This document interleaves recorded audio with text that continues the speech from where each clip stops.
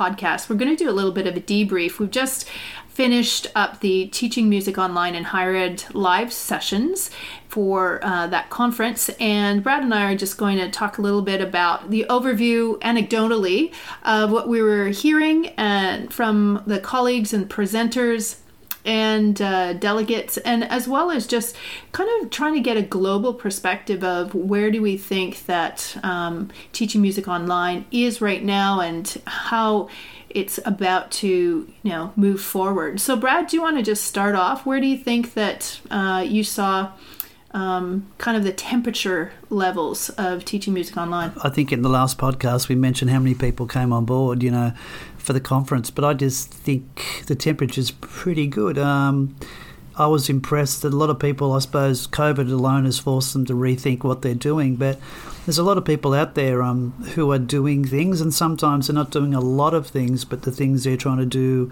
whether it's, for example, looking at, say, performance online and trying to work out issues there with latency or real-time performances.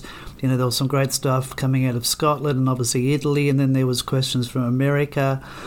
To me, that's really important, and we keep working on that. The other side, to me, there was sort of two parts of what I observed. One was let's call it the sort of the practical implementation of the technology as teachers, or the pedagogy side. But then there was also that sort of operational, let's call it the technological side. And I know, we were talking to Martin yesterday. He was saying about, he used Ableton, but the issue with schools and or institutions having access to the same equipment, and we have different sort of scenarios playing out between institutions where sometimes it's not just the technology, it's actually the political ramifications between it, which was interesting for me. And I suppose my takeaway from what I saw was that people are doing some really, really good and exciting and also collaborative things, given the nature of of what they've got. And I suppose the one takeaway for me was it's technology, and a lot of people, I think, whether it was purposefully or just as a side comment,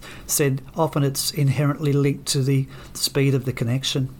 I think it was Ben in Scotland. As he was there, he was holding up his LAN cord and saying, "This is what I plugged in for reliability because I can't trust the wireless." And I think until that is perfect, speed factor, it was really interesting. But I think the temperature is pretty good. What about yourself? I think that it really helped me understand even more so, and of course this is just anecdotally, that there is a global desire for us to have available music classes in the online space in higher ed.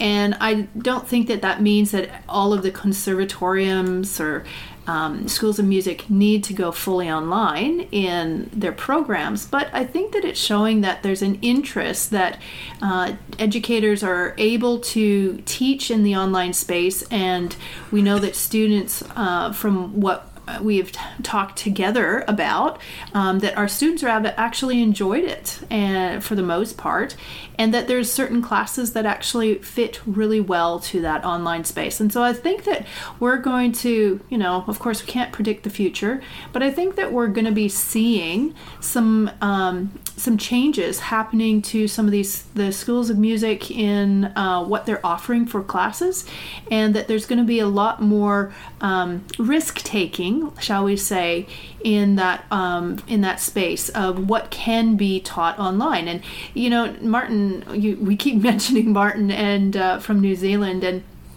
and just the fact that with Ableton Live, and there's such an interest in using technology for creating music. And it's true, it's not going to be totally that typical Western style of classical music. And so I think the whole COVID-19 shift for teaching music has given us an open door to re-examine curriculum that is happening in higher ed music as well. Mm-hmm. Yeah, and look, I mean, one of the things we got some feedback, as you know, and different bits of, but even in the informal stuff, one of the things I seemed to observe was that, a lot of people, I think, Carol, sort of like they've just replaced their teaching with a virtual world because of the necessity to do so, and you talked about that in your keynote. Yeah, that emergency remote. Emergency remote, but what I'm sensing here in some of the comments is that yes, they'd been teaching online, and probably just by sort of almost default they were using to Zoom in a certain way. And a lot of the stuff I observed and I sort of, I suppose, thought about yesterday and seems to have come through in discussions was that the way we modelled the conference, as in, we had breakouts. We had them doing real-time activities. You had a breakout and we came back in, then we pushed them onto different things. Some people hadn't thought of doing that. And I suppose sometimes as teachers we just assume everyone's doing the same thing because they're all doing it. But I think for some people we can use the tool or the software in one way. And I think for a lot of people it sounds like, and a takeaway for me would be that the way we demonstrated things, but also they've gone away not just with new technologies. It's more or less I can use the same technology, but I can use it in very different and very sort of specific ways, maybe in performance. But if I'm doing a task, a listening task, or I'm doing a breakout with 20 kids in an ensemble, they've got some ideas. And that to me was one of the big takeaways. I think that was probably an aside to all the other stuff we did around research and around emerging things that are coming out of different projects. Yeah. Well, one of the exciting things for me was hearing that people in the conference went, oh yeah, I used breakout rooms for my teaching. What I did was I actually got my students to break into twos, and they actually did some critical playing, or one person played, another person was a critical friend, and learned how to give good critical feedback. Because we were given them opportunities to try out the virtual space and go be sucked into that vortex of Zoom into the breakout rooms. Still looking for a name to call that experience, though. But they were reminded of how they used breakout rooms in their teaching, how students really appreciated that, and how it can be changed and modeled, I guess, for doing other activities as well. You even showed how you change camera angles for your when you're teaching and doing private lessons, and the opportunity of 2 cameras and what that does, and the difference in your mic position, different things like that were just critical items. And look, one of the things I picked up here in a comment too was the fact that one of our delegates has said there was much value in experience, the medium that was the focus of the conference. Now, I know we were doing an online conference, but I think perhaps the fact it was sort of walking the talk, so to speak, we were actually doing it. It wasn't, not that a real conference in the conservatory wouldn't have been terrific, but I think in some ways they sort of lived through a real online virtual space for over 10 hours of stuff, and they took that on board, and now they know what that feels like as well. And they know, I think they probably get a greater sense of not just what it's like to deliver it, but also they get an idea maybe there is a lot of preparation that goes into that. So to teach well, like anyone knows, it's not just a case of getting up. Yes, we can rely on a bit of that experience, but you still have to know what you're going to do and have thought about it, because as you and I know, I think it was in my session yesterday, Carol, when I had problems with something that had gone wrong. One of the links I used, you dropped in. It's a bit like team teaching. Because we do it, that's what we do. And I think that's the beauty of it. People realise that there's different ways, but also we can support each other. It's not meant to be one-upping. It's meant to be a collective sharing.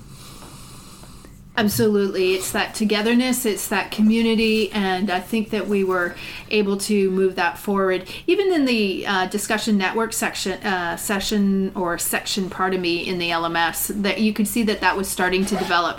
And that's another interesting thing that reminds me, I'm going to need to dash here and go into that area and do some responses in that section. So I'm looking forward to hearing and talking more to people in that area, and as we're continuing to wrap up the conference. Exactly, and we really encourage people to do that. And hopefully, I think just the final thing that take away from me is I think we've got a fantastic opportunity now to develop these connections further, and people can come back to us, even people who are listening to this podcast and maybe aren't or weren't part of the conference because they didn't know about it, there's no reason they can't look up you or I at Melbourne Uni and have a look, or even have a look at the conference site now and see if they want to come along and maybe join us or share some of their opportunities to research or to teach, because I think that's part of what we've created. Absolutely. So I'm just going to do that little plug of Teaching Music Online and highered.com for